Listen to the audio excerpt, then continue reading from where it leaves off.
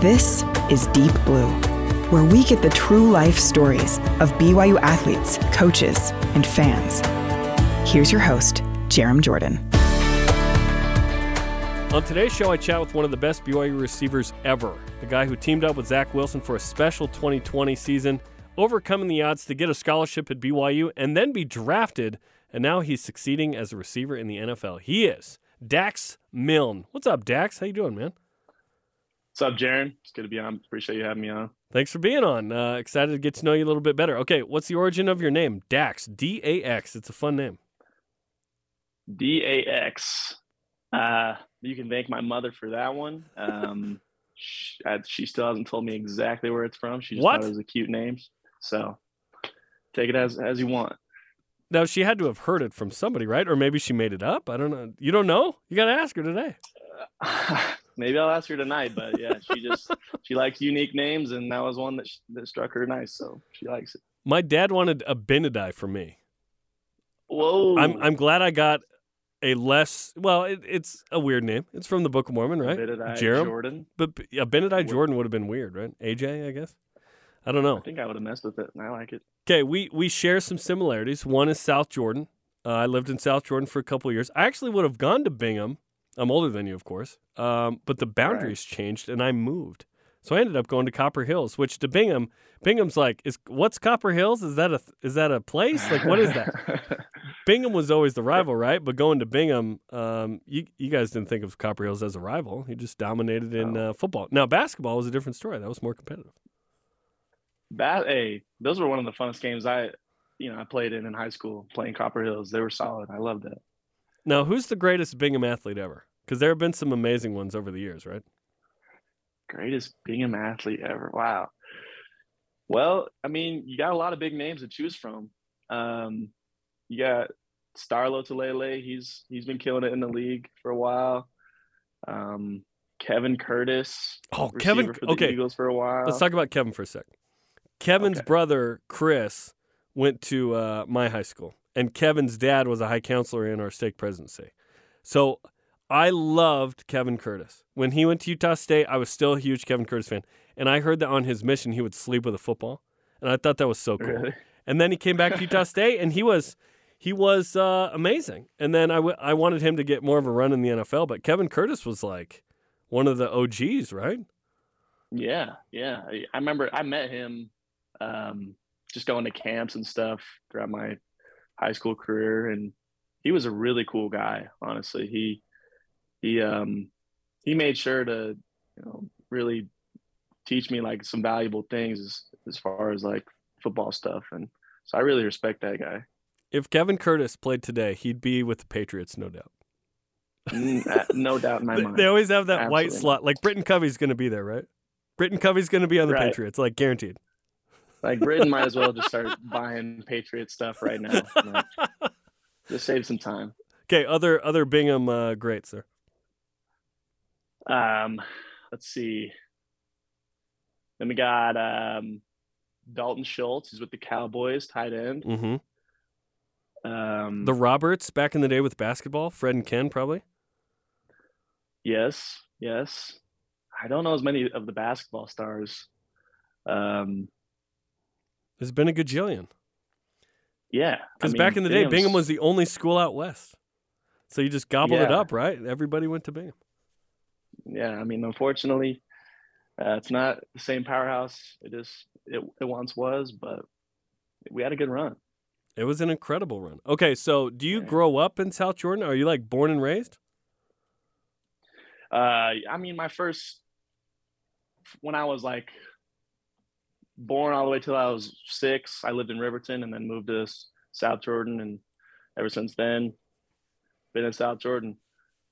So played Little League for Bingham, and then obviously all the way throughout high school. So, when did you become infatuated with football? And were there other sports in the mix?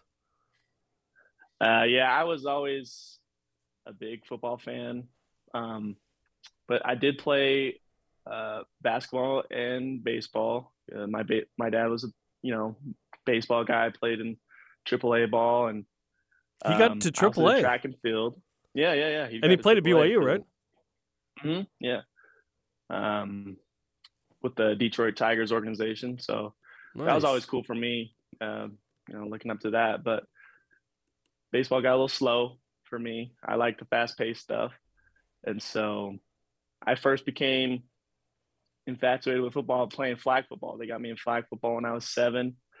And it's kind of funny because I didn't really know, not to get physical in flag football. I just, I was watching NFL highlights, LaDainian Tomlinson running the ball and trucking dudes. And so there's videos of me, getting a toss, going to the outside and just lowering my shoulder on some little poor kid. And but I had a great time with that, and so I couldn't wait to play real tackle football, and was fortunate to go my whole little league career not losing a single game. It was Really? Yeah. It was actually crazy thinking about it now, but that's where I kind of gained my competitive edge and kind of created a habit of winning, Wait, so how old to how old? You never lose. 8 years old to let's see, when you go into high school ball? Like 14 8 or years 15? old to 15, 8 to 15. What in the Never lost a world? game. You never lose. No. Well, okay. Are you on with Zach Wilson at this point and Braden Cosper? Are you guys teaming up on some of these teams? So I was always one age group older than Braden Cosper and Zach. Excuse me. I was always 1 year older than Braden Cosper, and I did play against Zach every year growing up. Against him. So you and beat then- him because you won. Yes, always beat him. Remember that, everyone. Please remember that. I always beat Zach. And then Zach Z down, I think his last year before high school. And I ended up doing the same. So I got a chance to play with Braden Cosper. That's where I met him and became best friends with him. And then, we never got to play Zach in high school. So he thinks he did well in high school, but as soon as Bingham comes into town, we would have ended his a good story. So Yeah, Corner Canyon became a thing. One, it became a high school, right? Right. It's a newer high Right. school, and then two, it just became the hotbed, right? Right. Where kind of Bingham had been that, right? But you're saying you would have been there. Okay, so at what age do you kind of meet Zach, and then do you guys become friends when you're younger, right? Mm-hmm. Yeah, I meet Zach. Let's see, real soon, like 8 years old, I'm pretty sure.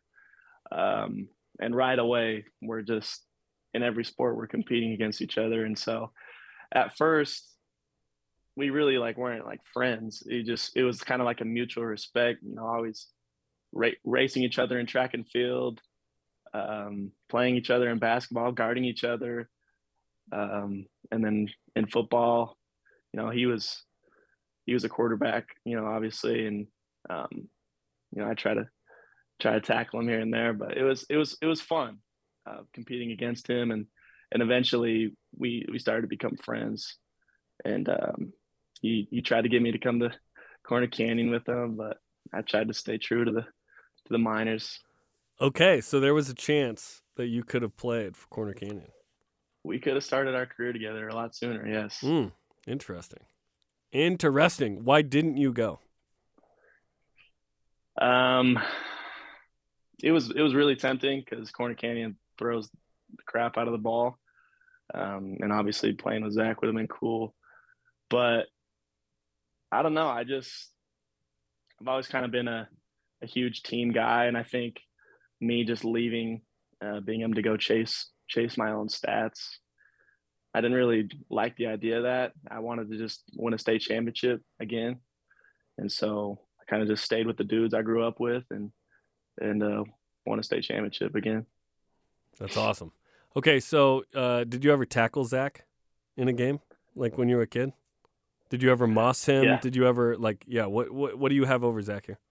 But in addition to winning. We got a long list. We got a long list. For sure tackled him. Let's see. I don't believe I ever intercepted the ball. Credit to him. Great thrower from day one. In basketball, I've picked his pocket, scored on him. He's also gone by me. So, went back and forth. Track and field though, always beat him. It was me and him always, burning the other little dudes. But I like was in the 100, what are we ahead. talking about? 100 and 50 and a little 50 meter. So those are fun days. That's awesome, man. That's so cool. Yeah. And we'll explore that relationship a little bit later as it pertains to BYU and whatnot. A little bit later. Right. I want to go back to your dad. So I just pulled up his minor league stats. Do you know what he averaged in the minors? Do you have a guess? Ooh, like within 10%, or you're like a tenth. Actually, I'll say 50. Let's go within 50 points. I'm gonna say he batted 310. Ooh, I wish it was 310. All levels, 92 to 95, 4 seasons, 225. So he was north of the Mendoza line. He was in AAA for 7 games with Toledo. That's cool. Trenton, AA. Yep, that's awesome. I didn't realize getting into AAA is hard, man. It is. That's big time. Really hard to move up. So I respect what he did. That's awesome. What year were you born? 99. 99. So he finishes in 95. And Dallin, your brother, who worked with us here at BYU TV, what year was he born? How much older is he? He's 3 years older. So he was born 90, like a year after he's out of the minors. Yeah. And it's you. Do you have any other siblings? Mm-hmm. And then one more sibling. She's a younger sister. She's 18. Gotcha. She didn't make the cut in the deep blue shots. She never wants to get involved, apparently. So. Yeah, she wasn't in the video. Which, by the way, you can watch Dax Milne's Deep Blue video. This is the Deep Blue podcast, of course, tying into that idea of human interest on the BYU TV app or social media. Just look it up, Dax Milne Deep Blue. We'll dive into that as well and kind of your mom's story and the journey. Okay, so you're playing sports, you're loving life. At what point are you like, I'm a football player and I'm a receiver? Like when do you identify with those two things? Let's see. Well, like I said, day one playing flag football, I knew I was a football player at heart. But I really loved basketball. If I was, I guess, naturally better at basketball, there was a good chance I would have gone that route. But I was always just a little bit better at football, had a knack for it. Wait, what did you? When do you identify as a receiver? Because you're I'm a football player, but like receiver, there's a certain Colin Cowherd is whether you like this or not. He says receivers are like sports cars, kind of. they need a certain something, right? So when are you like, I'm a receiver? Oh yeah. So the interesting part about that is I've always been a running back. You can find my highlights from Little League playing running back on YouTube, but I always was a small dude, very late bloomer, and so that wasn't in the cards for me to be a running back, and so I had to choose something else, and I thought being a slot receiver was the next best thing. And so, just going into high school was kind of like my first time playing receiver, and then was able to, learn as much as I could, just going to camps and stuff. And gratefully, I have good hands, and so it was just kind of a great fit for me moving forward. It's hard to quantify this, but I want to explore it. Because some things come natural to people in certain areas. Like you said, I always had good hands. Like, how hard did you have to work to be a great receiver? And it's hard to be like, very? Right. But right. Certain things come natural. Other things are like, okay, were you always good at running routes, like precise routes or whatever? Yeah. Yeah. I mean, like anything, to be great at it, you got to work at it. So the parts that I struggled with were, again, just physically. My body was, you know, underdeveloped. I was pretty lerpy. But one thing I did have going for me was I've always been, I don't know, good at deception. I credit a lot of that to basketball too. Um, this huge part of being a receiver is just being able to trick dudes. You know, it's mind games. Um, so I've always been smart and savvy in that way. And then just really working on the physical part, getting faster, more efficient with my cuts. Yeah, so hands always came natural, but I did work at, um, you know, kind of making catches that, you know, guys would expect you not to make. You know what I'm saying? And me and my older brother down, you know, he loves throwing the ball, and so it worked out perfect where we'd go out and he'd just throw me tough balls to catch, and I try to catch them one handed or over my head or low balls, and I think it all just added up together, give myself the best opportunity to make a name for myself going forward. Making a tough catch is something that you did right away at BYU, which was super cool. You were making, notable catches like USC over the shoulder in 2019, one-handed lefty from Jaren Hall at South Florida. Little did you know, hey, you'd be playing in that stadium eventually, probably against the Buccaneers. Was that a home game or a road game? Did you play in that stadium again? No, we played them at home. It was home. Okay, so eventually you're going to play them on the road, right? And you'll return there, right, where you scored a touchdown. Yeah. That was something that really impressed me because it was like, who is this? Who is this guy? He's making these catches. So with those catches, what is it about those that you can be? How can you become good at those? Is it practice? Is it natural ability combined with that? Because not everyone can make those, and in the NFL, you got to be able to make all like your catch radius or whatever has got to be great because hopefully the ball's in a good spot, but not always. And you play in Washington, the weather's going to be crappy sometimes. That's going to be an element, right?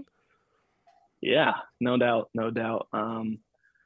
Being a receiver, it's interesting because perceived success is different from your personal success because a ton of things have to go right for you to have perceived success. The right play has got to be called. You got to be in the right spot for the primary, route. The quarterback got to have plenty of time, and he's got to make a good throw. And then it comes to your job where you have to get open. And so a lot of things have to fall into place. And so early on in my career, it doesn't come around a ton just because, I was behind three great receivers. And so when they did come around, like in playing South Florida, when the balls go up in the air and you don't think about all the training, of course, but it just kind of all falls into place. For me personally, it's just, I just get excited. I kind of say to myself, like, oh yes, like that's my ball. And then just being a competitor, not letting the guy across me win. Walk me through the mentality too of a receiver, because there is no more, outspoken physically player on the field than cornerbacks. Like if there's an incompletion in any way, they acted like they just scored a touchdown. Like it's the culture, right? Which is hilarious. Right. Yeah. So when you're lining up, and there are probably, I'm assuming that for your career, people have perceived you to be something, and then when you play, you're something way more. Is that probably an accurate assessment, right? They're like, I can't even remember. Let's see, like the 6'1", 190 white dude is not going to make this catch on this guy or whatever. How has that, I guess, helped you in your career figure out, no, my actions will speak louder than anything I could look like? That to me is one of the most satisfaction things for me. lining up against a dude that just has zero respect for you. Like you can just tell, just zero respect. And then you go and make a play on them. Corners, they all have to have that little mindset where, way arrogance and because it's a tough position to play. Yeah. And so I enjoy when guys have that mindset of like, who's this white dude, there's plenty of examples of that, in my college career, and there's, it's happening now in the NFL. Obviously, I have a little bit more respect because everyone's in the NFL for a reason, but it's fun, man. That's what I enjoy most.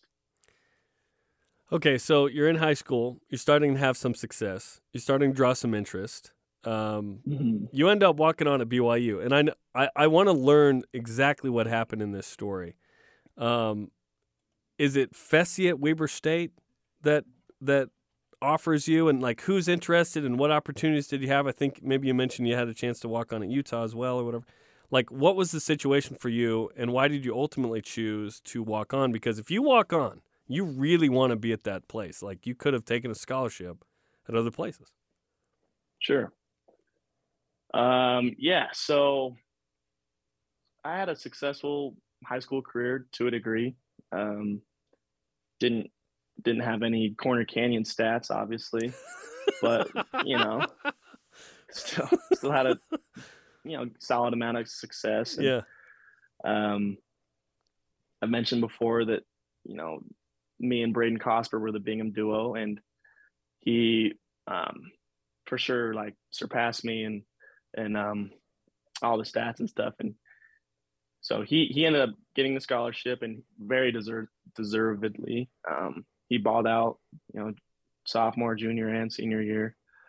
And then I was left with just some the military schools showing interest, and that was cool to finally I get some recognition.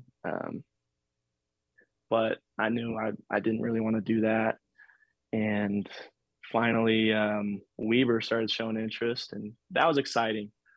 Those coaches up there, great guys, and I enjoyed getting to know them.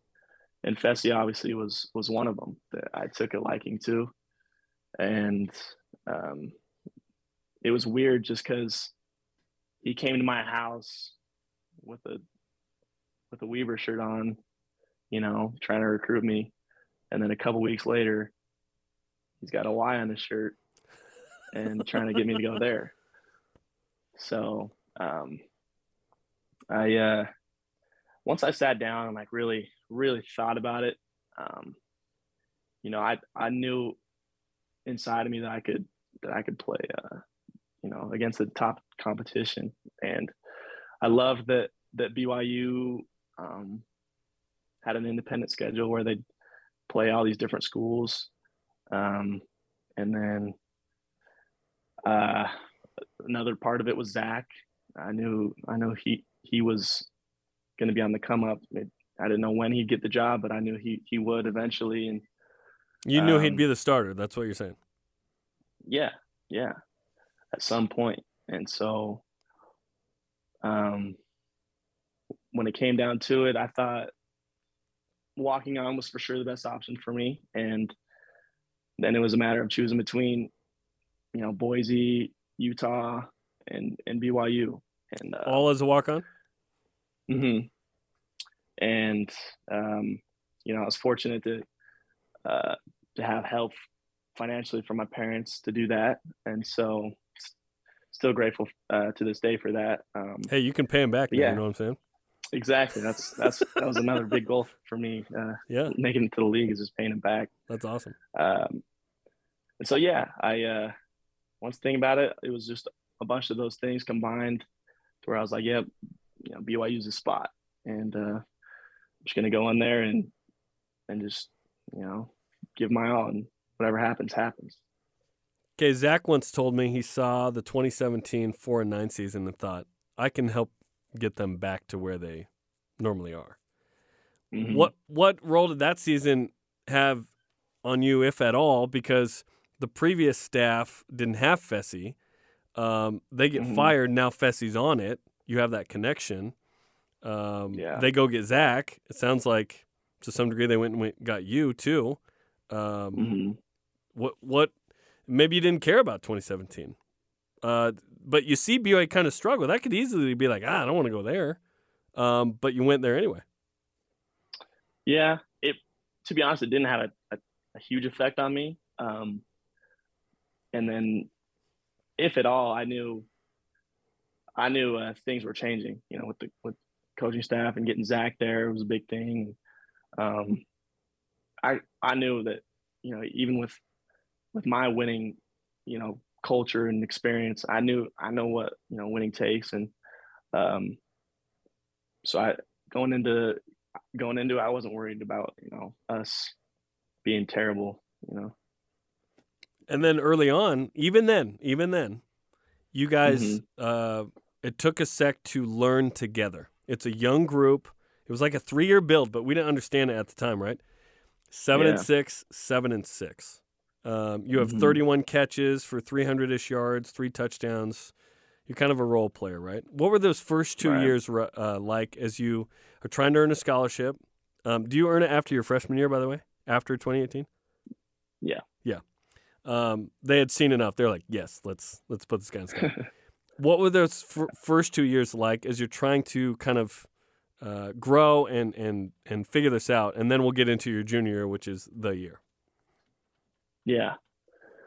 Let's see. So going into it, first things first was still trying to physically develop. The weight room was a big place for me. And then learning from the older guys. It's interesting because the jump from high school to college is so much bigger than the jump from college to the NFL. And so going into college, I realized like speed gets so much faster, and everyone's a lot smarter, obviously. And so being a role player those first couple of years, I guess was good for me. You know, selfishly, you always, as a receiver, you want more, but I think it was good just learning from you know, those 3 main older guys like Micah Simon, Aleva Hifo, Talon Shumway. And then once it was my turn, I think it was just all about, you know, making the most out of the opportunities given to me, and even just proving to myself that, you know, I could be the, you know, top guy, one of the best receivers in the nation. So I want to go back to kind of going to BYU. Were you shocked that Zach chose BYU?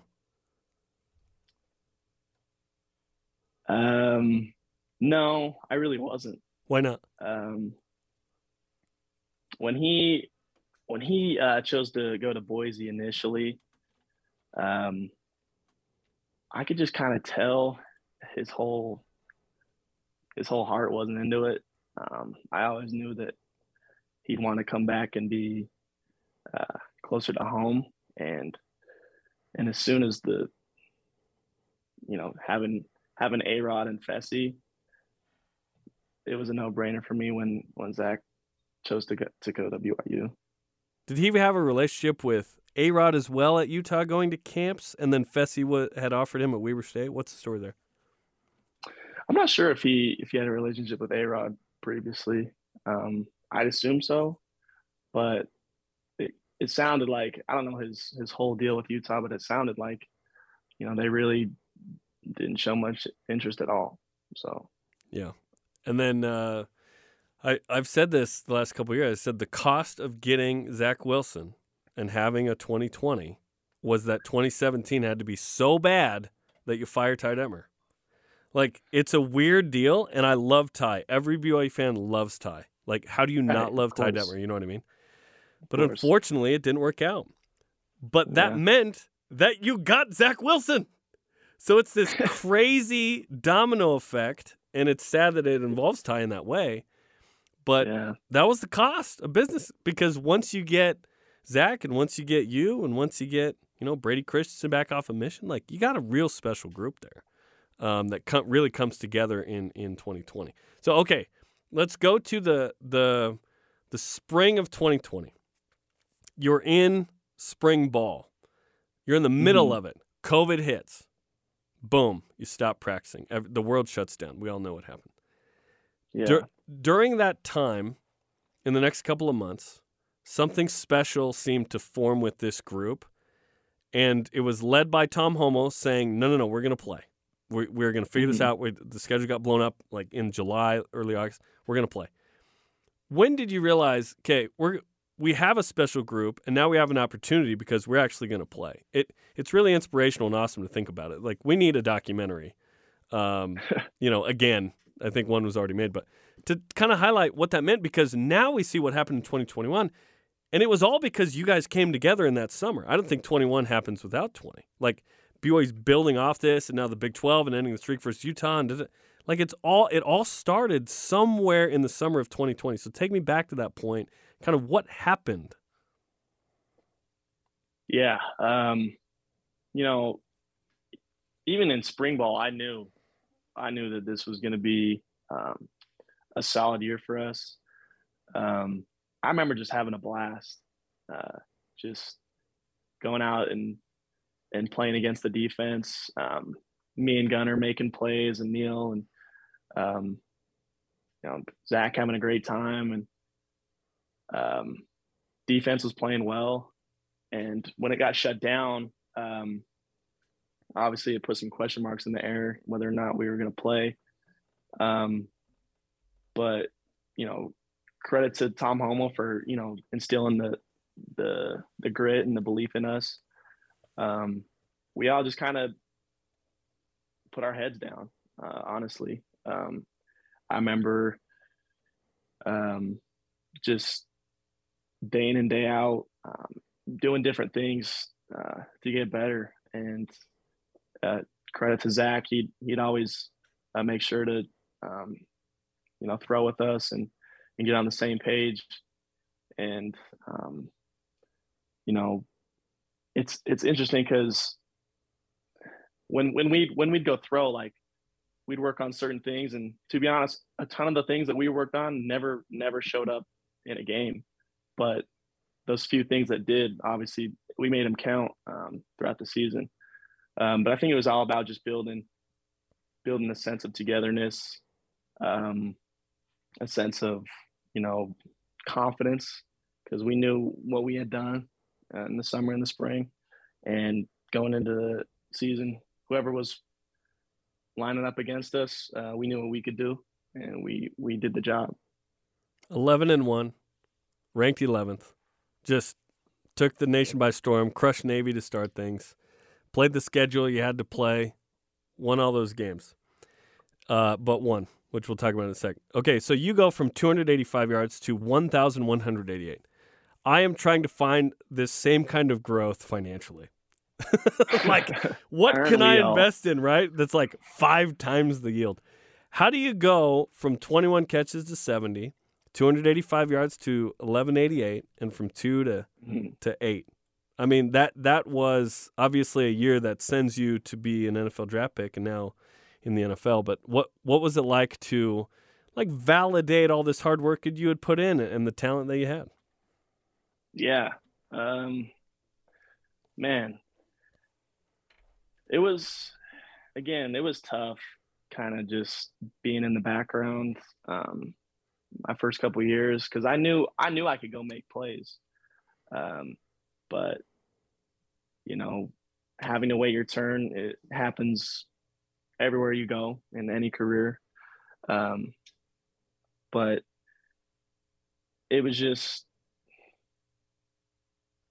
always having that chip on the shoulder, trying to prove people that this white little receiver can make plays. And so as soon as it was my turn, I just had fun with it, to be honest.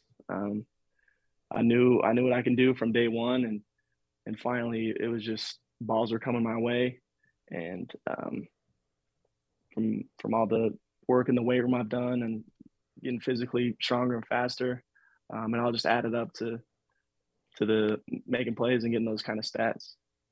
Let's walk through a couple of moments that stick out. Houston, first play from scrimmage, boom, touchdown. What was that like to just right away, bang? Oh man, that game was so fun. That was a crazy game, man. I think people forget. Yeah. With what you guys are down with 2 minutes left in the third or something. Need to make some plays, and you did it. Yeah. Going into that game, it was pretty much the first time we'd seen a solid amount of fans, and we kind of forgot what that felt like.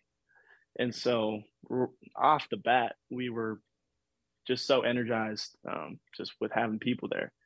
And I remember A-Rod saying, "Hey, first play, we're taking a shot."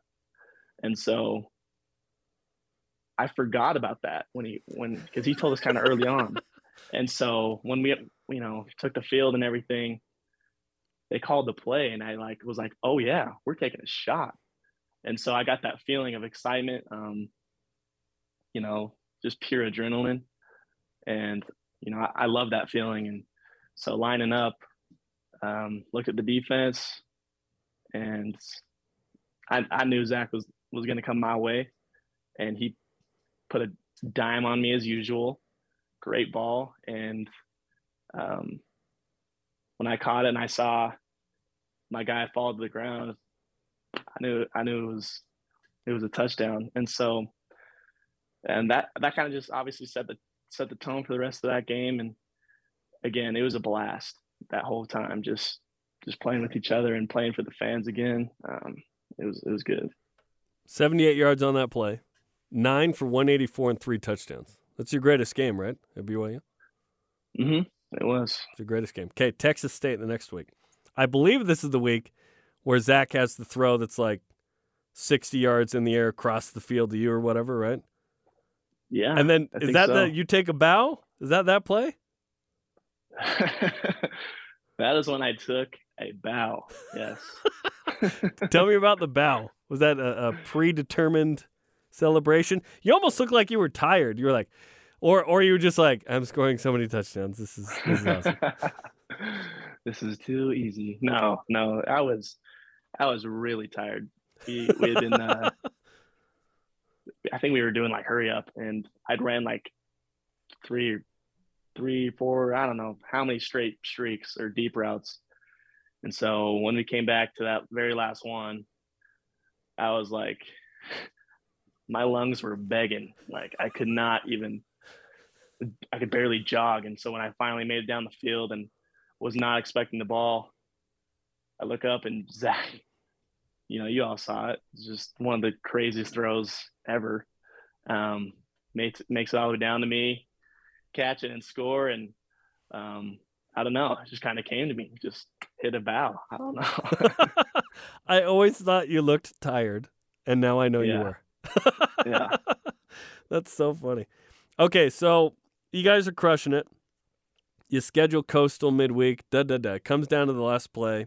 Zach goes to you. You reach out.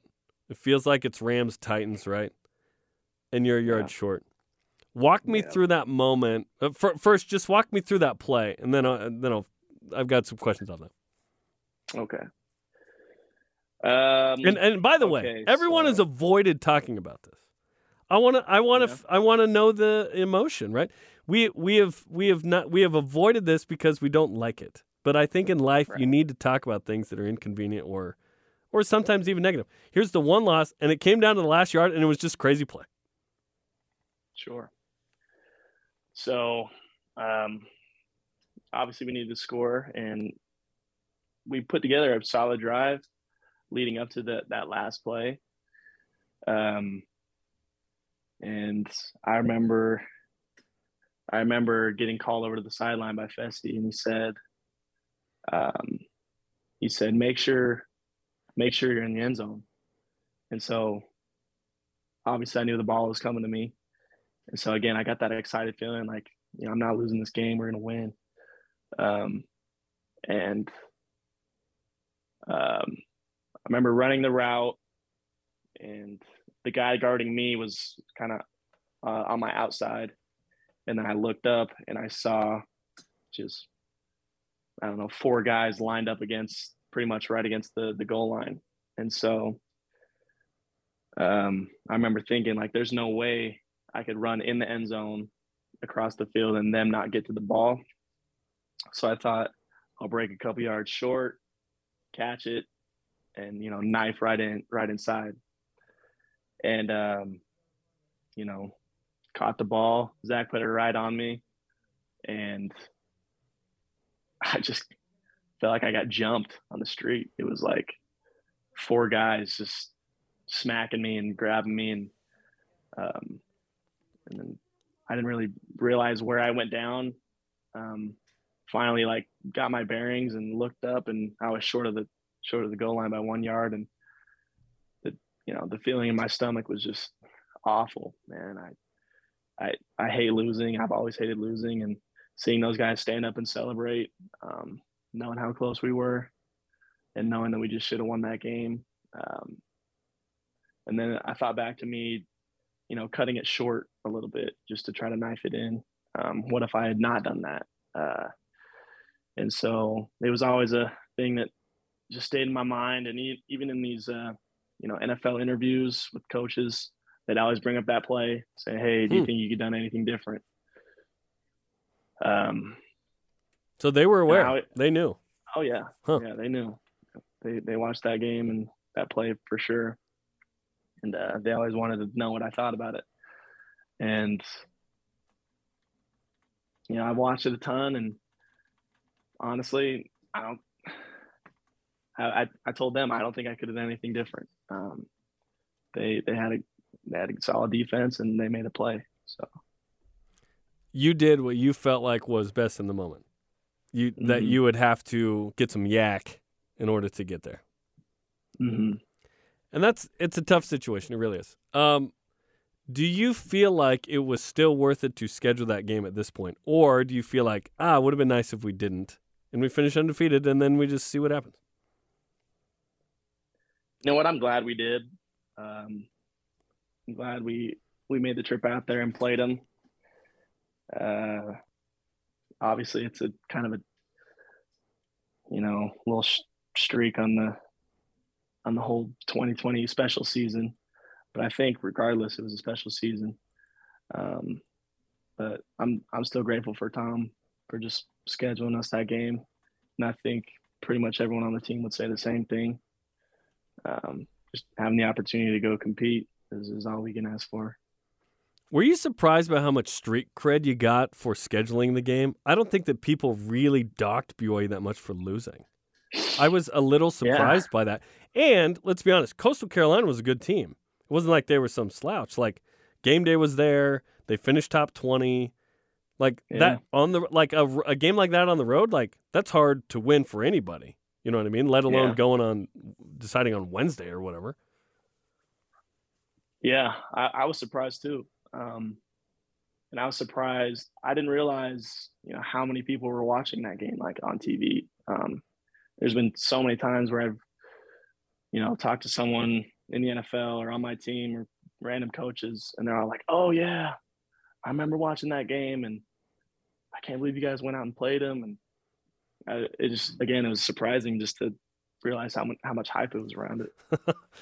Did you have the same experience that some other people had? They said it was one of the more rough road games from the opposing fans. Absolutely. Yeah, absolutely. I've heard it was tough. Yeah, they sure went at the whole Mormon thing, and I enjoy it. I enjoy when the crowd gets into it, and but for sure one of the top teams and fan bases that were going at us. I need to ask about this too, because I've never asked anyone. I have avoided watching the Zach Wilson being roughed up at the end of the first half play because it roused me up quite a bit. I get pretty emotional about it. I'm wondering, and I guess it was the middle of the play, and there's a run back, so it's that makes sense. But I've just wondered why it took so long, maybe to get to Zach to defend him. Yeah. And maybe that's it. That there's a long run back, and you're looking at the ball, and that's what's going on. But to me, that's one of the worst moments by an opponent against a BYU guy. And BYU's not without sin, and certain, there have been moments where BYU's done so. But Sure. this was bad. And what was it, 94? Like he's on the most wanted list from BYU fans. You know what I mean? Like that was a tough moment there. There was a bounty on his head for sure. But yeah, I think it was like you said, Zach was so far back from where the action was. Everyone was worried, oh, is he gonna intercept it? Oh, he did. And then, everyone's watching where he's running, trying to cut him off. And I never even saw Zach, get whatever you want to call it. And then I remember seeing the video and I was like, wow, where the heck was I? Like I would have ran out there. In Coastal's defense, they were blocking the only guy. Like when your team has an interception, you're just going to look for the first guy to block, and Zach was the dude. But it was the continued assault where obviously everyone saw it. Don't defend them, Dex. Don't defend them. I mean, you got to a little bit, but it was pretty atrocious. It was rough, and the fact that if BYU wins that game, maybe we forget about it. But True. BYU lose the game, and they're like, I'm looking for reasons to be mad, right?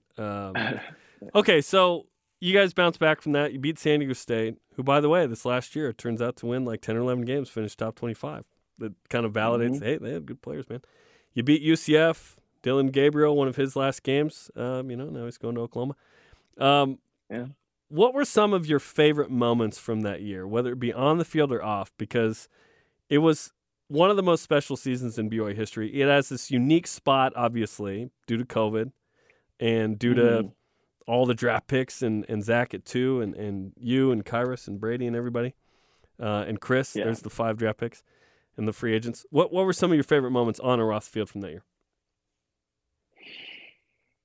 Man, as you can imagine, there's a ton to choose from. But for starters, just being in the locker room with that group of dudes, they're every single one of them was a solid guy, and that's what I miss most. Being in the NFL now, just being in the locker room with those guys. And then for sure, Houston was a favorite moment of mine in the season, coming out and starting off that game. Let's see. Even though we lost, Coastal was a highlight, going out and just playing that game. Let's see. And then just at the end, after the bowl game, just because inside my mind, I kind of knew it was going to be my last one, and just enjoying that game with everyone, and kind of just saying that you love the guy next to you, and then seeing everyone who got drafted get drafted, and all the guys signed. That was just a cool moment for me and for sure all of us. I don't get to go to the road games very often. It requires Spencer not being able to in some way. So I got to go to the bowl game because Spencer's wife had a baby. So Brittany, the real MVP, right? So I'm in Boca Raton, and it's just nice weather. It's December. I'm like, this is awesome, man. And then you guys just kick butt. It's not even close. They score like 2 touchdowns late to make it look interesting. It wasn't. You finished that with such a high note, and you're 11-1, and you finish 11th. It's just like, at what point in that season were you like, we're really good, and now everyone's seeing it? Yeah. Man. And remember, 7-6, 4-9, you come in 7-6, 7-6, boom. BYU's back to where it feels like it can be more regularly. Yeah. I think it was early on, at least for me, knowing that this team was different and we'd have a different season than previous ones, as long as we just kept doing what brought us success in the first place. But I think for fans, I don't know. I think halfway through, maybe everyone was starting to realize, just week in and week out, kind of making a statement. And then when we played, real solid teams, like you said, San Diego State, we beat them. It's like there's no argument to what kind of team we were at that point. So in the Ice Bowl. Yeah, that game was crazy. It's December 10th, 12th. It's like 10 degrees out there. You're catching the ball and then hoping you don't just slip on the sidelines, right? Yeah, it wasn't the coldest game I've ever played in, but it was definitely the iciest field I've ever played on. Yeah, and no one's in the stand, so it's like this weird energy, right? Just yeah. Did you get used to that ever? Where you're like, all right, whatever. Yeah, I did. First game against Navy, I thought it was going to be the weirdest thing, and then it really wasn't. We just went out there and played. It's kind of surprising. It's like you were playing at Riverton or something. Yeah. All the Riverton people are going to come at you. Hey! It's like playing at Copper Hills. You're like, okay, Copper Hills. Okay, fine. 1 win all time versus Bingham, whatever. Okay, so at what point in that season did you decide, hey, I should probably go to the NFL? And was it strike while the iron's hot opportunity here? Because you look back at 2021, Dax, and there would have been an opportunity there as well, but do you feel like you could have improved your stock much? Yeah. Well, as soon as I started having, multiple, 100-yard games, and I knew my stats were kind of getting up there, and all of a sudden agents and scouts are starting to contact, and it was a lot to take in at first. But I didn't really make a whole decision until the very end. I remember, Zach obviously getting way more attention. And he was always saying, like, hey man, like, Lee, like, this agent's hitting me up, and I think I'm gonna do this, and you should come with me. And at first I was like, nah, man, I'm staying the whole year, man. That's all you. NFL's all you right now. And then, kept having solid games. And when it came down to it, it was like you said, like I really reached the peak of my draft stock. Like, me doing this same thing next year wouldn't do much as a 6'1", 190, 195 receiver from BYU. So I figured, well, with this season that we just had, with all the hype around Zach, and why not? Why not go for it and fulfill my dream of playing in the NFL? It's just for sure a bittersweet thing for me, because I hated leaving my teammates, because I had such a great time at BYU and just being around everyone. It's one of my favorite memories that I cherish. Did you feel like you needed to be drafted to validate that decision at all, or did that not matter? Yeah, there was for sure a part of me that thought, hey, if I don't get drafted, like, this is going to be embarrassing, because, I left, and it doesn't validate, what I did in college. And, I always had a lot of confidence that I was going to get drafted. So it was a little scary for me going that late. But when it happened, and I was for sure excited. But I do remember thinking to myself, late in the 7th round, like, you know what?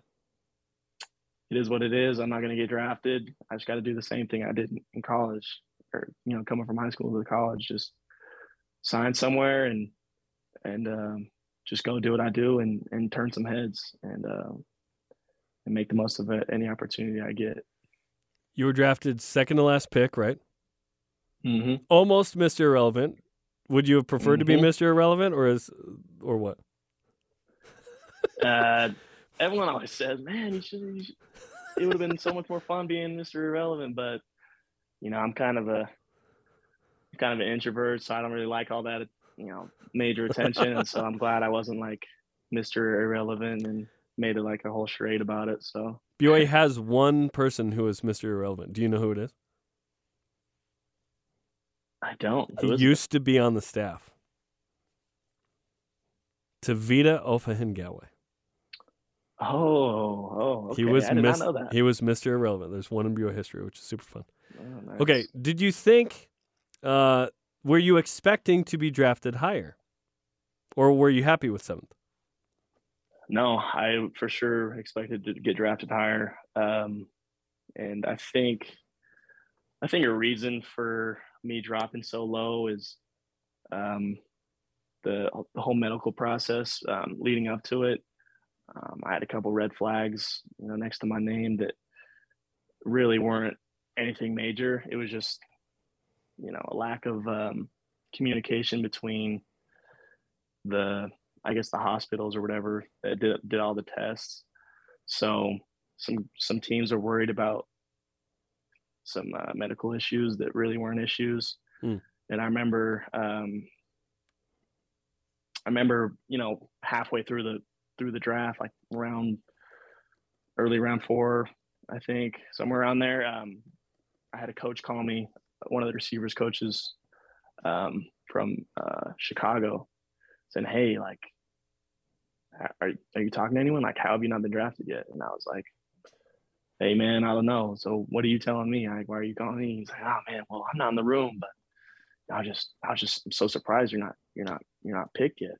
And so that kind of gave me, first, it made me mad that he wasn't just calling to draft me. Mm-hmm. But second, it kind of just made me kind of hopeful that, if he thinks I should get drafted early, then maybe something's about to happen soon. But yeah, I just kind of kept getting passed up on, but ultimately I'm just grateful to be drafted, honestly. So you're drafted by Washington.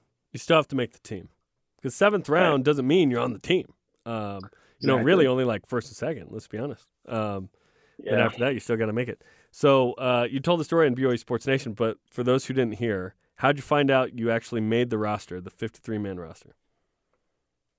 Sure, yeah. Yeah, so like you said, if you're in the late rounds and you got to make the team, and I remember everyone hitting me up saying, "Hey, like, right after I got drafted, hey, we're gonna come out of this game and this game," and I'm like, they don't understand that you got to like make the team first. So it was obviously there's just a lot of incentive or pressure to make the team, and of course a lot of it was brought on by myself. It was just a major goal for me, and so tried to have a great training camp, and for sure made a ton of mistakes, but that comes with anything that you start off at. And when we finally finished training camp, I tried to ask around, like, how does this usually work? And no one really told me much. And so I started seeing things on social media saying, "Hey, we've released this guy, we've released that guy." And I kept thinking to myself, like, man, like, am I going to get called into a meeting? Like, who's telling me I made it or not? And but we did have a team meeting scheduled, and so I just showed up to it, and no one called me back into an office, and just sat down and kind of looked around a bit, and okay, well, maybe they do it later. And then Ron Rivera stood up and he said, all right, man, this is our 53. This is who we're starting with." And so, and like I said in the interview, I was just so hyped, trying to keep it cool, trying to not make it so obvious that, like, I'm so excited because I'm the young rookie drafted in the 7th round. Because around the whole meeting room, there's top guys, top vets that know they're making the team, or or guys drafted in the first and second round. And so I was just couldn't wait to go and call my family and my friends to actually show some excitement. I'm not even sure what excited Dax looks like. You know what I mean? Because you're like a level-headed, steady dude. I know maybe you were going to stand up and bow. Like, I don't know. It's always the bow is always an option. Never forget that. The bow is a triangle on your PlayStation console. Yeah, yeah, exactly. That's awesome, dude. Okay, so you have to work so hard just to like make the team, just to make every week the active roster, right? You're playing 13 games, 9 catches, 83 yards. Did you keep the ball from the first catch? I did not. No, I was going to do that when I scored, but that didn't happen. You're waiting till you score a touchdown. You didn't keep any balls. Didn't keep any balls. I thought it was going to happen multiple times, being pretty wide open in the end zone. Again, typical receiver. Hey, I was open.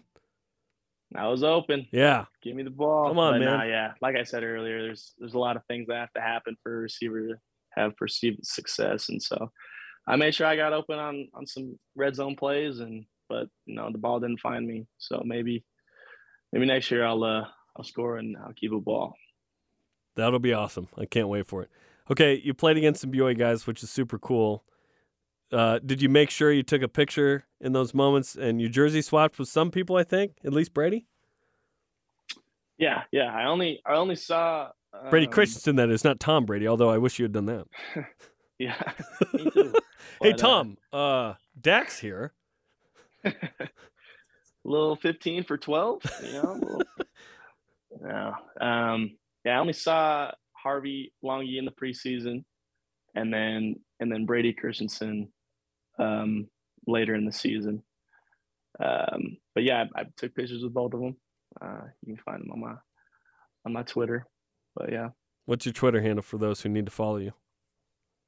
Twitter handle is just @DaxMilne. Nothing crazy. There weren't 20 Dax Milnes that you had to add a number to? Nope. It's a nice thing about having a weird name, me and you. It is. No one, like at Jeremy Dorn. Yeah, it's not taken. There's no one else. Spencer has to do _Linton. Spencer _Linton. There's another dude named Spencer Linton. He played high school basketball in Indiana, and someone did a remake of Black and Yellow, using his name. I'm going to send you the link later. It's hilarious. Anyways, it's nice to have a unique name. Okay, so rookie year in the NFL. You signed this awesome contract. You're making some good dough. What's the first thing you bought? Boy, everyone always says be smart with your money, and for sure I agree, but I had to get a new car because, I drove the same 2005 Mazda 6, from high school all the way into college. And that was hot when I was at BYU around that time. Yeah, that thing was making some weird noises. Didn't have any sound system or anything, and so that was the first thing I did with that rookie money. Got a car. And what'd you get? It's a 2019 Volkswagen Arteon. So nice. I'd never heard of them before until I saw it, and I said, you know what, that's the one. Make sure it has a sound system, and that's all I need. Volkswagen, stick shift or automatic? Automatic. Okay. Do you know how to drive a stick? Dude, don't expose me right now. Kids this age don't know how to drive a stick. I don't drive a stick anymore. I used to. It's super fun to drive a stick. I don't know. Our producer Corbin, you know how to drive a stick? Don't know. Yeah, you guys don't know. It's a different era, Yeah. You can catch a pass in the NFL, but you can't drive a stick, That's funny. No, that's cool, man. That's cool. Okay, so obviously it's like a multi-year contract, but like nothing's guaranteed in the NFL. There's some guaranteed money, but like you still have to fight and earn your way. So what's this sophomore year for you in the NFL going to look like? Yeah, the NFL is kind of a merit-based organization where it's like, what have you done for me lately? And so I'm just looking to have just a solid offseason this year, and go into this next training camp and even OTAs off off the get go, I want to just show the coaches that I'm ready to take a major step and taking on a major role and just help the team win, because I know I can do that as long as I just keep working and keep developing as a player. Because I learned a lot this last year, and I think I'm 5 times the player that I was at BYU. So I think it's just going to be fun to go in and take advantage of opportunities. Is it weird that everyone knows how much you make at your job? Because that's like public info. It's weird, right? Yeah, usually it's like frowned upon to know or talk about people's salary, but mine's out there. It's weird, right? Just look it up on Spotrac. Yeah, it's fun. Because I like doing this like career salary with different people. Like, how much money has that guy made? It's like, oh my gosh, So listen, after agent, tithing, and taxes, it's probably 40% of whatever the number is. You know what I'm saying? Oh yeah, but it drops heavily. But so many blessings, Dax. Okay, of course. I've saved the most interesting thing for last year. So when we did a Deep Blue on you, we talked about your mom Jill and having stage 4 cancer, tumor in her colon, and how the impact that had on you. You talked about how you're playing for her.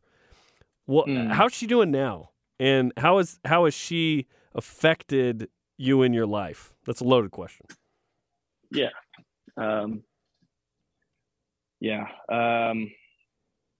She's always been a great supporter of me. That's one of the biggest things I'm grateful for in this life, is having loving parents that show love and support no matter what I do, because I realize not everyone has that.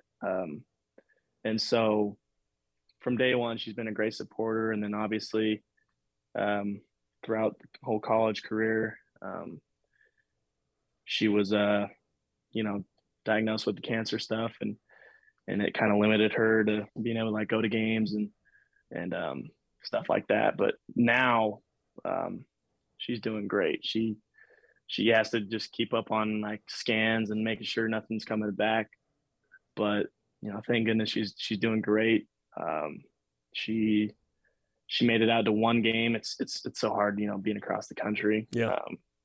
But she enjoyed that a lot, just seeing me. Did you have a catch in that game?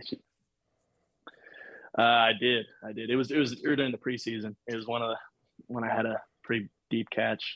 So I was happy to make a play for her. But yeah, just every day pretty much she'd tell me how much she loves me and how much